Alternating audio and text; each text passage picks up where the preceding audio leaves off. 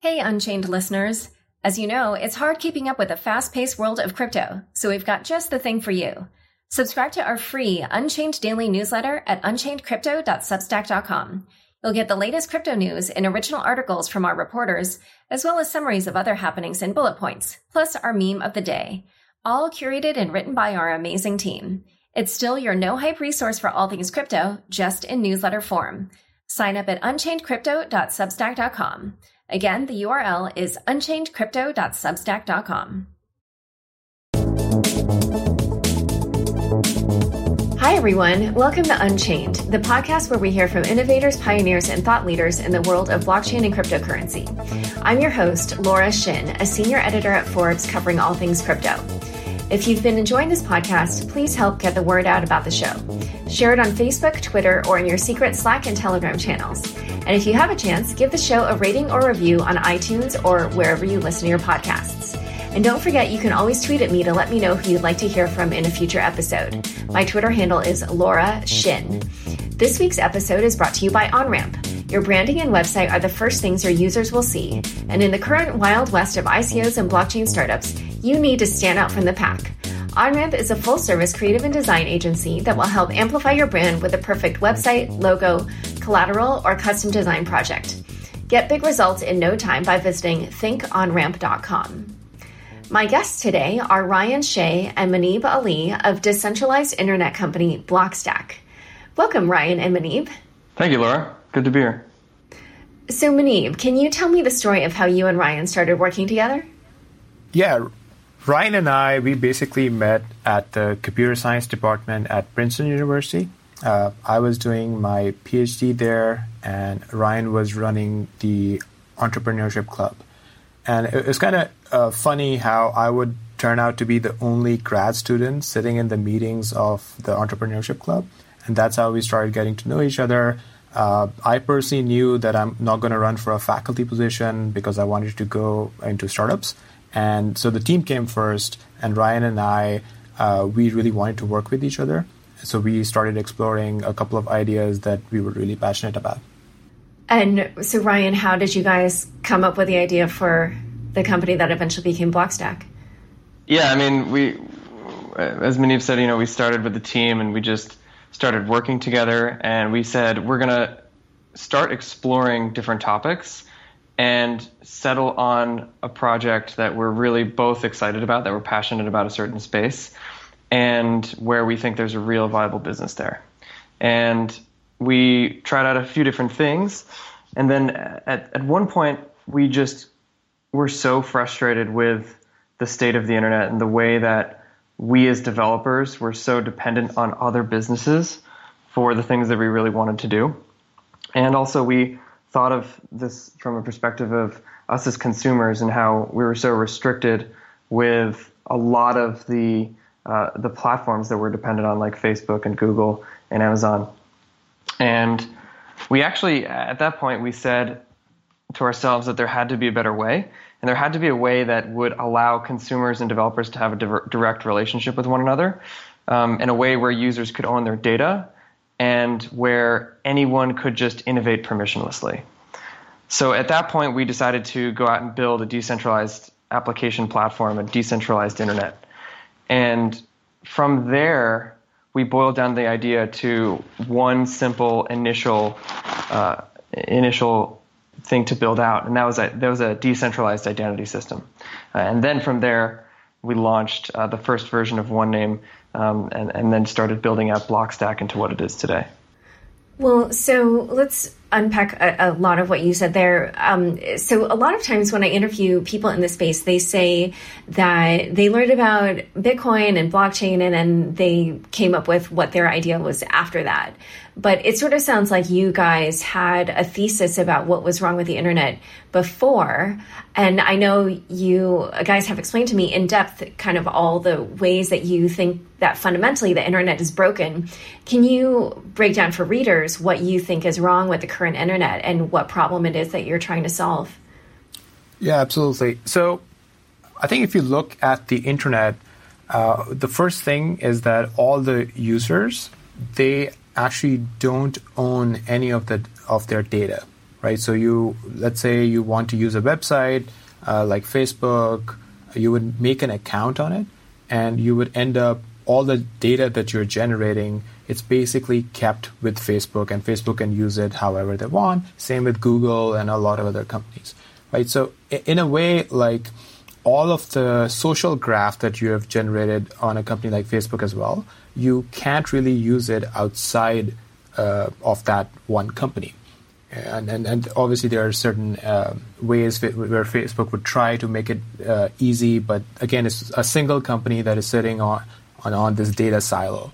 So I understand that is, in theory, something that's problematic. But when we look at the way that people so easily sign their rights away to their privacy and their data, even after something like the Edward Snowden revelations, people, that made a lot of headlines at the time, but people sort of shrugged it off afterwards, and they continue to just click accept on every single privacy agreement or terms and conditions that comes their way. So do you think that this really is something that people care about and want to do differently? Yeah, I mean, I think it's really something that people care about. It's just, there are certain realities that we have to live with. There's a lot of cases where consumers didn't really have an actionable path in front of them where they could say, okay, well, now I'm going to make a change to my life in order to take back my data. We're very much of the belief that we have to give consumers a real viable choice. We need to be able to give them a system where they can be in control of their data and at the same time do the things that they still want to do, right? So if that comes to switching from Facebook to something where you don't, a shoddy social network with a bad product where you don't have all your friends, well, yeah, no one's going to do that. So it's important to think about this from the perspective of how do we actually build the best products out there that can compete with products like Facebook, and at the same time give users control of their data and privacy and security. And the way to do that is to make sure that users have that same experience. And we have this opportunity here where we can actually help bootstrap these early networks and allow users to have early utility. Otherwise, it's not going to happen. So I think it very much comes down to the realities of the choice. And it's not like I don't see it, like I said, in theory, that there's some kind of value proposition there, but I just wonder when you, in particular, if we're going to use the example of Facebook, where they have so much momentum, they have so many users, how would you get people to switch to another version of Facebook, a decentralized one where they have control of their data? Is it literally just saying, hey, it's the same thing, but you can control your data? Do you think that that's enough to get people to switch? Yeah, so where I was going with the Facebook analogy was that Facebook, the company, ended up building certain core infrastructure components that should actually exist in a decentralized way in the internet itself, right? So what are some examples? So one of the example is this having a universal username, for example. Like you don't have a universal username on the internet, the one you can use to basically just log into any app, and no single company should be in a monopoly position to have a username system like that. And same with your social graph. Like if you think about how Larry and Sergey were able to write, web crawlers and basically study how the web graph works, and they were able to innovate on top of that. Developers like Ryan and me today cannot do that on top of the social graph that Facebook has, right? So the social graph, in a way, needs to be decentralized, and that would actually lead to a lot more innovation on top of the system. And that was the core idea behind Blockstack initially. And as you mentioned, that we started work on this before blockchains. So we had a solution to implement a decentralized social graph without using blockchains. But blockchains actually make it a lot easier. And that's why we ended up using blockchains for this. So let's actually go back to that story, because as you sort of hinted at, you started with something called OneName, and now you guys have switched to Blockstack. So tell me what it was that you started with and how you evolved into Blockstack and how they're different. Yeah, I mean, so as Manip said, really this is really born out of the ashes of our desire to give users in control of their data, their social graph, every piece of data that they produce. And we saw this opportunity to build an identity system as the first layer of this application platform, right? And we launched that initial product in March of 2014. It was actually one of the, potentially the first like real consumer-facing application that was like not just Bitcoin payments, where you could own something on top of the blockchain, like own your identity on the blockchain. So at the time when we came out with it, it was like a really, it was pretty groundbreaking. We got a lot of attention and interest from like on Reddit and from several publications. And when people came and said they signed up, that was the first time that they could have a profile and an identity that they owned with just their private key, just like they own their Bitcoin with just their private key. So we built that out, and we got thousands of users, tons of excitement. People were saying, "Oh, this is what blockchain apps are about. This is the promise. These are the things that we've been talking about," and Blockstack showed us the way, right? And then we built that out. We kept working on it, and we started building out the other layers of this blockchain application stack. So we started building out a storage layer. We were building on top of Namecoin at the time, and there were certain problems that we ran into. So we were also building out a more robust domain name system and discovery layer so that you could discover people and applications. And over time, we kept building these things out, and that led up to us with releasing our fully integrated developer platform for the identity, the storage, and the payments and everything. And we released this in a comprehensive package with the Blockstack browser. So that was really the path that we took to get here. And so when you talk about how you first released OneName and how everybody was so excited about using identity as like a blockchain-based identity, and how they felt that was a perfect use case for blockchain technology, why is it that it hasn't really taken off yet? You have 70,000 names registered on there, which, given that it launched 3 years ago, is obviously not a lot. What is kind of like keeping it from being widely adopted? Yeah, I would say we have, we've gotten some pretty interesting interest and signups from just the core initial identity product that we came out with OneName. But since then, we've shifted over to our full platform, right? We're still in the pre-consumer release phase with this new product. We're currently just releasing it to developers. Really, it's in a like quiet, slow release. But we really expect that as we bring this out to the wider public, that we're going to have quite a bit of uptake in the signups, both on the user side and the developer side. We've already seen like so many developers building on top of Blockstack to date, quietly just chugging along. We came out with the $25 million signature fund recently, and we got over 100 applications from developers for building apps on our platform. So we've definitely seen tons and tons of growth on that front. And the next phase for us with Blockstack and the Blockstack browser is to obviously do our token, and then also to come out with the consumer release of the Blockstack browser. How many developers do you have working on Blockstack right now?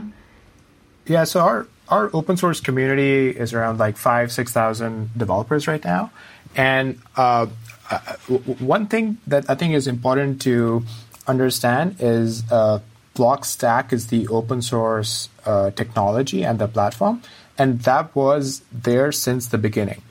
OneName is just an app, right? It's like a GoDaddy registrar that we build up just to make it easy for people to register their domains or usernames on the platform, right? And since then, the browser that Ryan mentioned, that's the direction that we are heading in, where you download the browser and you register your username or domain yourself on the platform.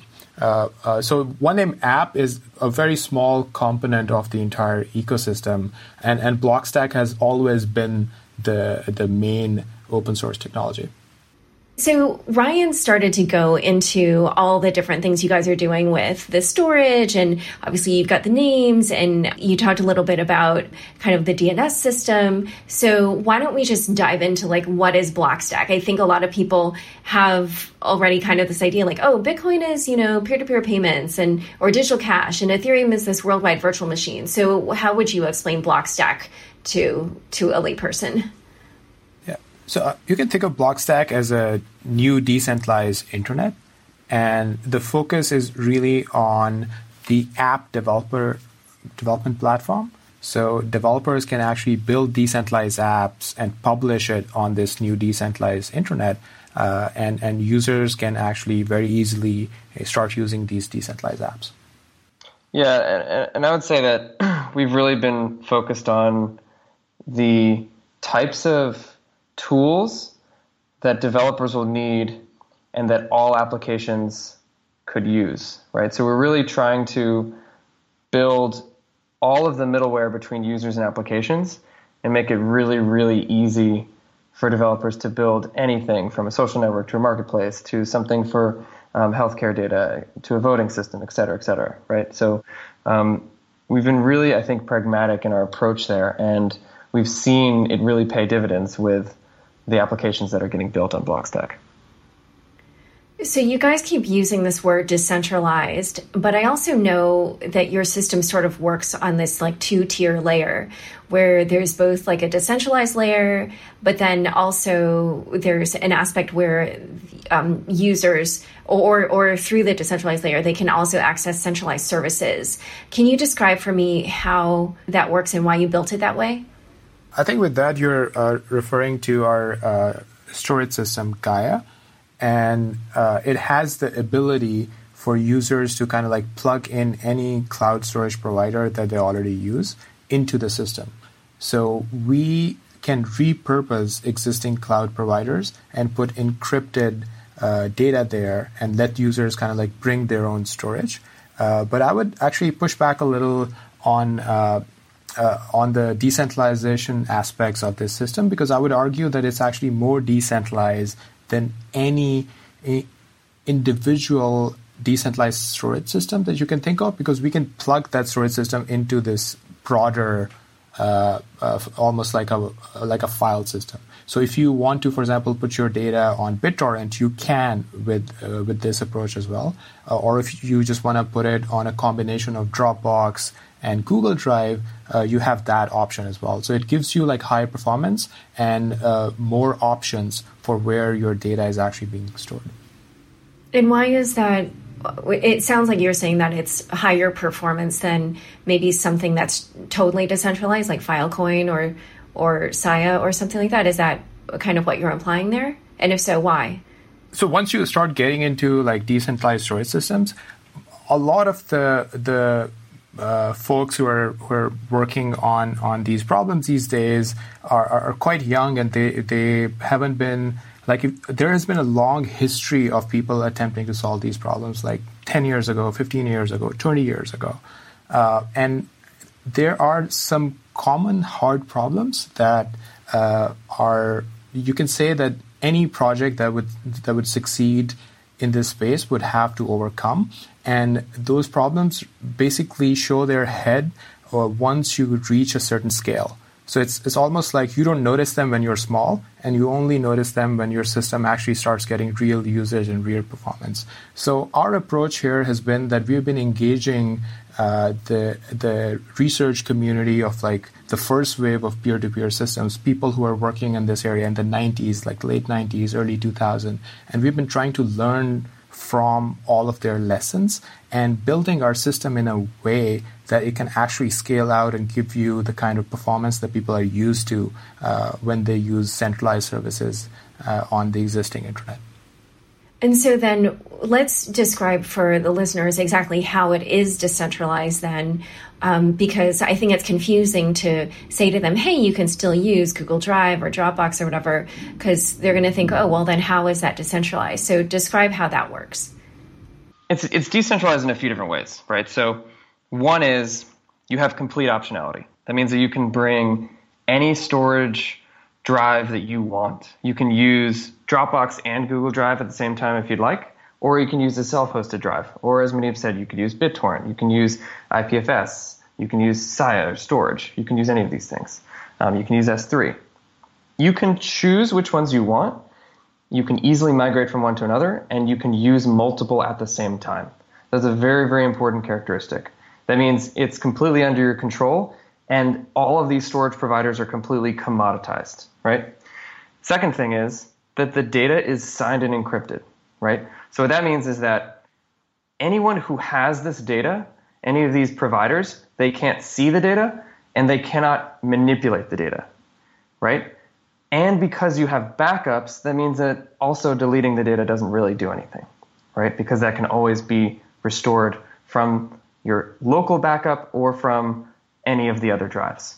So really at the end of the day, what's important is that the user has the tools to take control of their data, and it is completely under their control. So it's essentially like bring your own storage. And when you have that case, that's really as decentralized as you could possibly be, right? Because you can even, as a user, decide to put it into some other thing like IPFS and so on. And the important thing in terms of discovery is that we're building off of a decentralized domain name system. So really, if you think about it, the most important characteristic of any decentralized system is the entry point. So if the initial discovery point is centralized, then that's a really bad system. It's not really decentralized. Now, if you have a initial discovery point that is completely decentralized, you can run that decentralized discovery layer over individual centralized components, and you will get all of the benefits of decentralization. So it's a very important thing. So what does that mean exactly? That means that there's a private key system for your identity, which then unlocks the different centralized services. Is that how that works? I think like one way to think about this is imagine that you're buying hard drives. So you can just go buy a hard drive and put your data on it in your own house, right?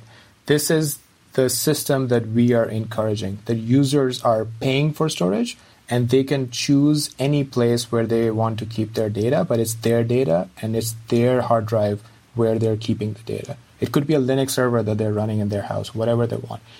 Most of the other models are basically trying to rely on their friends or random people on the internet that, hey, can you store like bits and pieces of my data on your computer, which historically has really bad performance and really bad reliability because you can't trust that data to stay on someone else's computer without a proper reason.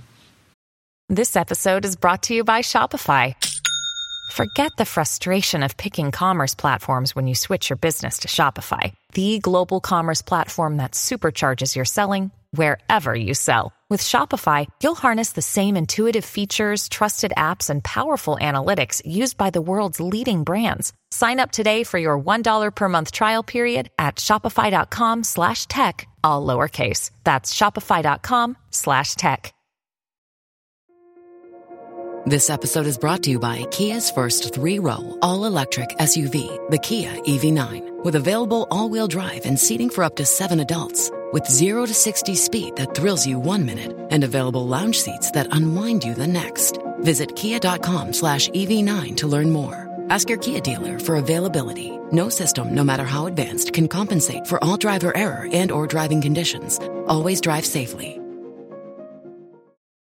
Yeah, I mean, no one would say that like hard drive storage is not user owned enough or decentralized enough, because that's as user owned as you can get. Because there might be only 4 large manufacturers of hard drives in the world, but once you purchase a hard drive and it's yours and you're putting encrypted data on it, like that's and all the users are doing that, then that's a very decentralized system. Yeah, I mean, an important thing to think about when you store your data is like it's either stored with you or it's stored on other people's computers, right? And if it's stored on other people's computers, then what's most important is that you have that data encrypted and signed, and that you have the ability to control how it can be synced and written and updated and all this other stuff. So that really is the important characteristic that we should think about with each of these storage systems, not whether we're using peer-to-peer networks or not. So basically, even if I store my data on Google Drive or on Dropbox, if I'm using Blockstack, then it gets encrypted on those servers. So even if Google Drive or Dropbox is somehow compromised, my own data won't be? Is that how that works? Yeah. Yes, that's correct. Yeah. Okay. And another thing is you get an added benefit that there's also in a lot of these cases, if you have data that's like, let's say data that's encrypted and stored on BitTorrent, for example, that's still out in the public, right? Even though it's encrypted. So there are concerns with using some of these peer-to-peer networks because it's going to get replicated many, many different times. It's not going to be able to be decrypted for now, at least, but maybe in the future there's some cryptographic break. And so having your data on a peer-to-peer network might not actually be that good of a thing. Let's pause here for a quick word from our fabulous sponsor, OnRamp. If you're starting up a new project or need some design or branding help on an existing one, OnRamp has you covered. OnRamp is a full-service creative agency that has helped numerous companies, including many in the crypto space, maximize their brand awareness, gain traction, and accelerate growth. OnRamp has a passion for ramping up brands and boosting business results and can help with everything from website and logo design to social and content strategy. Focus on your core technology and leave the rest to OnRamp. To learn more and see how they've helped passionate entrepreneurs achieve their dreams, go to thinkonramp.com. Thanks, OnRamp, for being a supporter of this podcast and all of our listeners. So something else that I wanted to ask you about was scaling. I saw some of the I wasn't able to attend, sadly, but I did see some of the videos from the Blockstack Summit. And you talked about how existing blockchains are thinking about scaling in the wrong way. What are they getting wrong, and how do you think blockchain should scale? Yeah, the summit was amazing. We missed you there. I think, obviously I'm biased, but I think it was probably one of the best events in this space. But the good news is all the videos are online, so I think you can check it out. So they've been great. I've really enjoyed the ones I've seen. Yeah. So in terms of scaling, I think we can try to consider an analogy, right? Like imagine that you think about a blockchain as a mainframe computer, right? And it starts getting more users, and you are hitting some sort of a scalability limit, and then you try to get more compute power or more memory for your mainframe. So you get a bigger mainframe, but it's still a single computer, and it can only process like one thing at any given time, right? So this is basically called like scaling up, that you're just throwing more resources at something, but it is still a single machine, and you're bound by certain things in that design. And you compare that with scaling out, which means that you stop using this single machine for all of your computational or data storage needs, but you use it for some things which are very, very minimal, and then you go off to other systems or other computers from there, right? So this is called scaling out, that you don't use the blockchain for every single thing. You don't use it as a general purpose computing platform like a world computer, but you use it for a very minimal task. Let's say I just want to discover what is the public key for Ryan, and then the rest of my application actually doesn't touch the blockchain at all. Or if I want to chat with Ryan, like that thing is completely outside of the blockchain, and our app can run that way.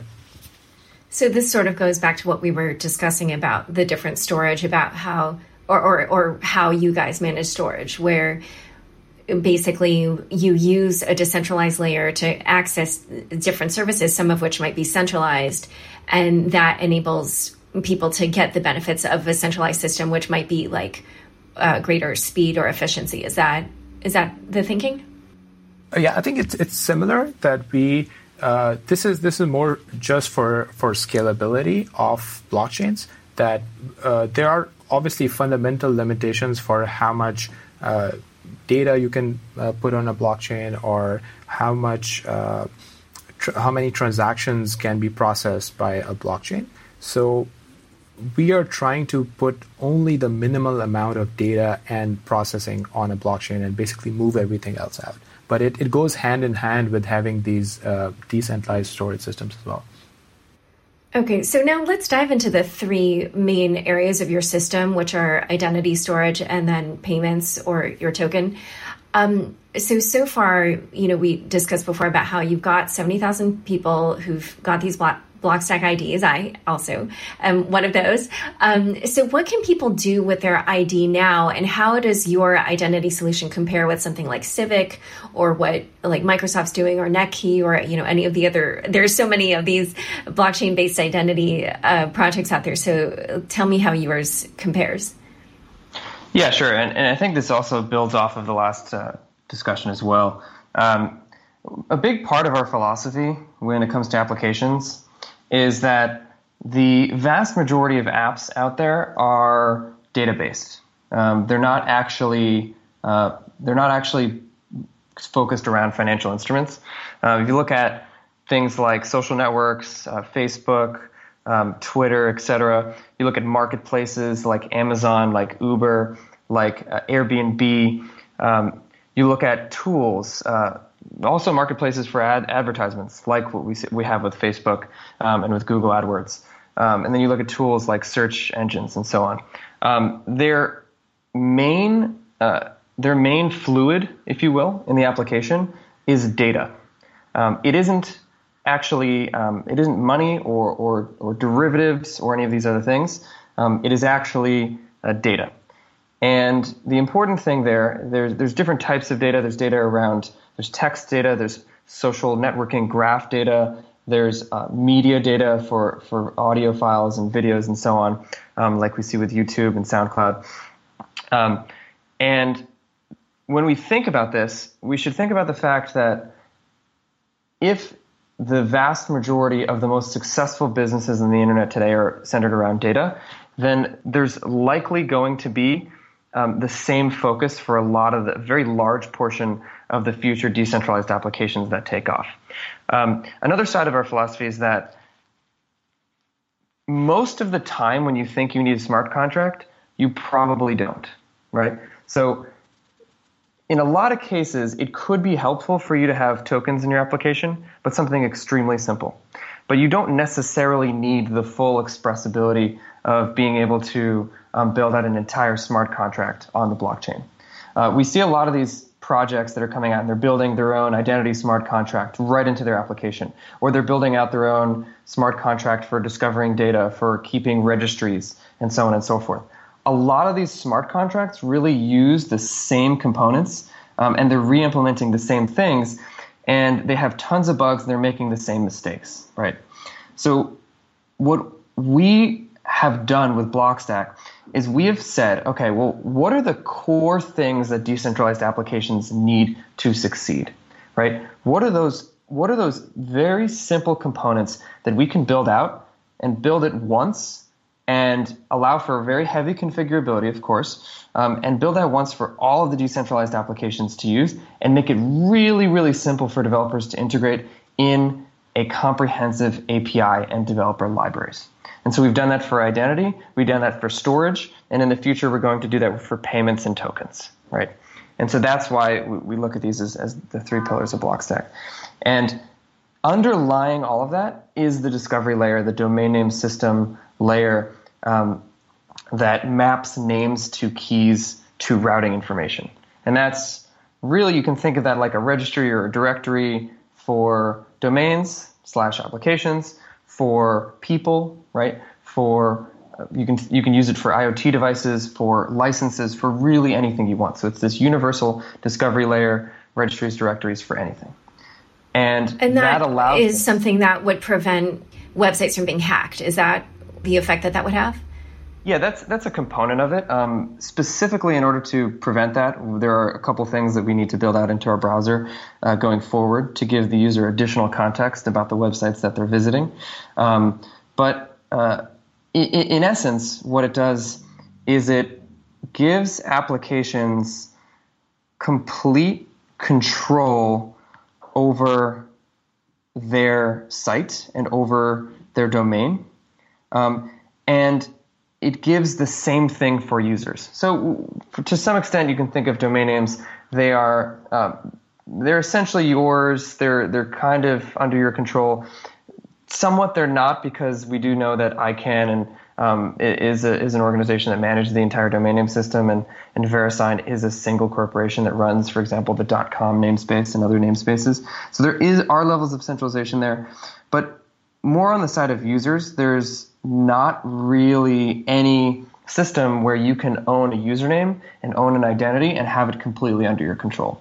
So really the big benefit that we get from this kind of discovery layer is that it can act as the discovery layer for people. And it can allow people to securely connect with one another, and for people to securely connect with apps. So a great way to demonstrate why this is needed is if you look at apps like WhatsApp or Signal, right? If you ever look at these, what they try to do is they try to implement like end-to-end encryption in a secure way, but it's not fully secure, because at the end of the day, you still have to trust the Signal registry to attest to the mappings of names of people and phone numbers and keys, right? And so if users aren't the masters of those mappings, then at the end of the day, you have to trust that central systems registry. And what these apps try to do is they'll say like, hey, like this user changed its security number, or aka its key. They'll try to warn you and things like that. But a lot of times users just blindly accept those warnings, and they don't actually manually check the keys in another channel. We can't expect users to do that. That's a terrible user experience. So really what we have here is this universal security layer for people and applications. Everyone knows that they're talking to the right person. Everyone knows that they're visiting the right application. That's the goal. And so how do you ensure, like once I secure my Blockstack identity, how is it that you keep it from being hacked? I mean, like what if my private keys get stolen? Then I can lose it that way, right? Yeah, exactly. So you can absolutely lose your key. So we can do a few things there. One, we can ensure that we have a multi-device model, so that if you lose a single device and your keys are compromised on a single device, your account's still fine. You can still regain control of your account. That's really important. Your phone, your computer, we can use pairing there. The second thing that we're going to some kind of like multi-sig functionality? Exactly. It's the equivalent of multi-sig, but for identity. Mm-hmm. The second thing that we can do that we're going to go forward in the future with is allowing your network, your friends and family, to help you secure your account. So that's something that's really important going forward. For example, you can say like, oh, I lost my account, and then you can go to your mom and dad, and maybe they can help you reset your account. We got to make this really, really simple, great user experience, so it's super easy for everyone to use and it's not confusing. And then the third thing is that even if all of these systems fail and there's still a key compromise, then the user can unlink all of their other accounts on the internet. They can unlink their Twitter account, unlink their Facebook account, etc. And then people who look at your profile will be like, oh, wait a second, these identity proofs are no longer valid. Maybe this isn't the same person anymore. Maybe this person's account was compromised. So we can use other pieces of context all over the internet to still allow the user to recover from that key compromise scenario. But with all the other components in place, we can prevent that from happening for 99.99% of users on the internet. Wait, and so I can unlink from Twitter and Facebook? Because what if somebody hacks my Twitter and unlinks my Blockstack ID? Then will other people start to suspect that my Blockstack ID has been compromised? So I think it's basically you're kind of like distributing your risk. Let's say you have these proofs that you're posting on like Facebook or Twitter or your domain or GitHub. They are kind of like attestations that you're saying that I am the same person who also owns this Twitter handle, this Facebook account, this GitHub account, right? And the probability that all of your accounts get hacked at the same time is actually pretty low. So if you lose access to one of these accounts, you can actually... unless your phone number is hijacked, in which case you could lose them all at once. Sure, I think... Which is something that has been happening a lot to people in our space, but anyway. Right, so I think then that really comes down to the security of your private key. And as Ryan was mentioning, that there could be very sophisticated ways in which you can actually save your private key, and that is your primary way of owning your identity on the new internet. And I would also like to take a step back and differentiate between someone's private key getting hacked because of their fault, because they got hacked, versus you losing data or your passwords because some remote website got hacked, right? Because that happens more often these days. Because most of the times when you'd see like, Yahoo got hacked, and then everyone's passwords are now online, or this other site got hacked and all of your data, all of your passwords, all of your private information is now online. That happens more often because these websites, they become like honeypots for data. And that's the thing that we're completely removing. There are no passwords. There is no private information that these remote servers or remote websites have on you. And to hack a user, someone would have to go and hack that particular user. So if someone is targeting you, that doesn't mean that my information is at risk as well. So let's actually talk about your token. I know that previously you guys were not interested in having one, and in fact, maybe even a little bit somewhat against having one. So tell me how and why you guys changed your mind on this. I don't think that we changed our mind on this. I think we were just very careful about, because the Blockstack system by definition actually requires a token. There is a token even today. That token is Bitcoin.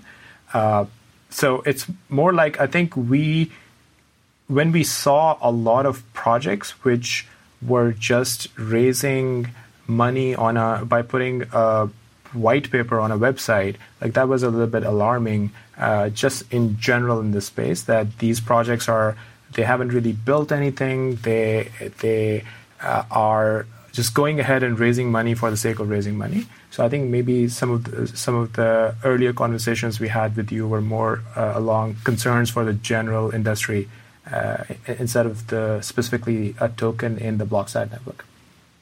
Yeah, I mean, also, we've had plans for over a year now for really building out the Blockstack blockchain, and we've actually been slowly over time building up more and more components that allow Blockstack to be its own independent network. So, for example, the Atlas network, that's a really important component. So Blockstack actually has its own peer-to-peer network for replicating routing information. It's unstructured, which allows it to be fully replicated, allows it to be very reliable. So that's and what does that mean exactly? That means making sure that if I go to like CNN.com, that there's multiple ways to get there. Is that what you're saying?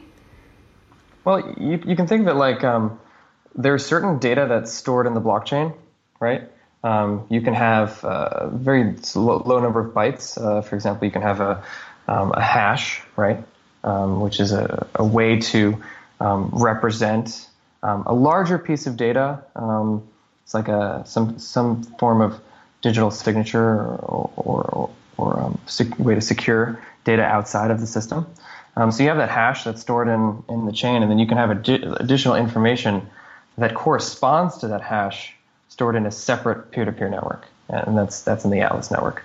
So what that means is that we can reduce the resource requirements that are on-chain and still allow for the same level of universal resolution for the domain name system, right? So that was an important component, and then the other thing is, we have thought very hard about for over a year now how we can improve Blockstack and how we can really accomplish many different things, but improve the scalability characteristics, improve on the domain name offerings that we have, allow for incentivizing users and developers to join the system, really bootstrap early network effects, and that has what has driven our interest in coming out with a Blockstack a token, right? It's not driven at all and by any kind of sale, like a lot of these other projects have been. As mentioned, we have been interested in doing this before any of these sales even existed. So it's very much been something that has been core to the idea of Blockstack. Yeah, and going back to the token a little bit, it's a mechanism for spam protection and security of the network, because without a token, any spammer could just go and register lots of domain names for free, or just abuse the resources on the network. That's why in the very, very early days in 2014, we were using the smaller blockchain called Namecoin that had a token. And then when we introduce our virtualization layer on top of Bitcoin, again, there's the token that is Bitcoin that people need to use to effectively buy these domain names. And a spammer can't just go around and register thousands or millions of domains for free. So similarly, there's a scarce resource on our network that needs to be protected, and the token is the way of doing that. So since you're not really looking at your token as a way to fundraise, aside from preventing spam, what are some of the other behaviors that you want to incentivize in the Blockstack system? Well, really, I mean, at the end of the day, we're growing a two-sided platform, and that comes down to getting as many users as possible, as many developers as possible, and really facilitating the discovery of each other so we can get as many active users across applications as possible. So tokens get released to developers who develop apps on the platform, or how does that work? So yeah, exactly. So I mean, we're going to be releasing more details about all this soon. But yes, an important component is that developers will get tokens simply by having apps on Blockstack. Okay. Well then, so let's talk about this developer fund that you guys are launching. What is it, and why did you create it, especially if the developers can also be funded with tokens? Yeah, I think it's basically, we believe that traditional venture capital still has an important role to play in this decentralized apps ecosystem, because they have actually seen startups over many years. They can actually help entrepreneurs with team building and a lot of other things that are needed for having successful applications being built. And one thing that we have seen in the recent interest with all these token sales is that teams without any experience are actually raising very large amounts of money without having any real guidance or support from experienced players like these investors. So our 25 million signature fund is kind of like our way of establishing this channel between app developers who want to build on top of Blockstack and these sophisticated investors who have been thinking about this space a lot and who have some really good ideas about how this ecosystem can develop further. And who are the investors in this fund that will be advising the developers who receive these grants? So we announced our first set of investors. We're working with Lux Capital. We're working with Open Ocean, with Rising Tide, with Compound, and with Version 1. And at the moment, so obviously we've seen that there's a lot of interest in building decentralized projects. But for now, what attracts a developer to develop on Blockstack as opposed to something like Ethereum, which has so much buzz? There's a few things there. I mean, one, it really depends what kind of application that you're building. So if you are going to build a new system for derivatives, if you're going to build a decentralized exchange, then it really makes a lot of sense to build on Ethereum. Ethereum is really good for those kinds of complex financial instruments. Makes a lot of sense for Augur to be built on Ethereum, for example, right? At least today. And if you're building something where you're trying to build a decentralized social network, you're trying to build a decentralized Airbnb or decentralized eBay, you should really think about what is the simplest way that you can build out your system in a way that also has really good performance characteristics, has good scalability, and will not mire you down in terms of reliability and security issues. And also something that's going to be really like cheap for your users, right? Because you don't want to introduce a new system where it's going to cost, tens of dollars or hundreds of dollars just to be on your platform. And with any of these systems, if they get scale, if they get a decent number of users, that's going to happen, right? So when you look at the existing platforms available, Blockstack's really the only one that offers such a comprehensive toolkit in terms of identity, authentication, storage, everything that you need to get started with these applications. And we have everything completely full stack end to end. We have the browser available. We have a system where you can set up your users can set up their identity and their storage. We have those libraries. We're coming out with iOS and Android apps in due time, right? So we can really cover all the bases and give that developer a great experience and give that developer the ability to bring a great experience for the user. And you can't really say that for any platform out there today. And can those developers also incorporate their own tokens onto the apps that they build on your platform? Yeah, this is something we're looking at later on.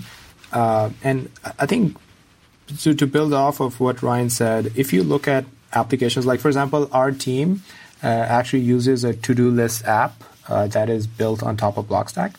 And if you just take the example of that simple application, writing a smart contract for a to-do list app just sounds absurd, right? Like, why should there be a smart contract for something like a to-do list app? Or if I'm adding an item to my to-do list, it shouldn't impact anyone else on the network. Like, there shouldn't be any transaction generated that now needs to be processed by thousands or potentially even millions of people down the road. So I think that kind of like speaks for the architecture that we have built out, where developers can very quickly, very easily build out applications like this to-do list app and have it scale out. Like, we can get like a million people for this app today, and it wouldn't have any scalability impact on the core of the network, just because of the way these applications are designed. Yeah, I mean, we can really just repeat the mantra that most of the time when you think you need a smart contract, you probably don't. Okay, but in that case, like, the reason is that every user on that to-do list, even if it's all shared across a million people, their kind of like own to-dos are being stored on their own storage. Is that why it's so scalable? Exactly. It's scalable because think of this as like, imagine that in the early days when you bought a piece of software and it shipped to you on a CD-ROM drive, and someone locally installed something and they keep their data on their own computer and they can use the software, and a million people can use that software without impacting each other. And then the model changed later on where with cloud computing, a million people would sign up on a remote server that was operated by that company. And if suddenly a million people start using an application, those servers are getting a lot of load, and then you need to scale that up and so on and so forth, right? So these are, when you enable people to own their own data, own their own storage, own their own software, and do things as much locally as possible, this is a model that can actually scale out to hundreds of millions of users without impacting other people, because there's no central bottleneck. There's no central mainframe computer that everyone needs to connect to just to be able to use a simple app. Okay, and so right now you guys are using the Bitcoin blockchain. Do you plan on supporting any other blockchains? And also, how do forks affect Blockstack? Oh, sure. Yeah, I'm just going to build off of also a previous question that you mentioned, which is in terms of users being able to actually developers on the platform being able to issue their own tokens. That is something that we are building towards, and we're going to be releasing more details about that soon. But an important thing to think about is that right now, the de facto way for developers to create tokens is on Ethereum. And I think that's unfortunate. What we want to do is give developers another choice and something that integrates well with the Blockstack platform. We talked about the simplicity of giving identity and storage solutions, and we're going to absolutely do the same thing for tokens. And what about this question about the Bitcoin blockchain and how any forks affect you guys? Yeah, absolutely. Are you planning to adopt other blockchains? Yeah. So how Blockstack works is that we have this virtualization layer.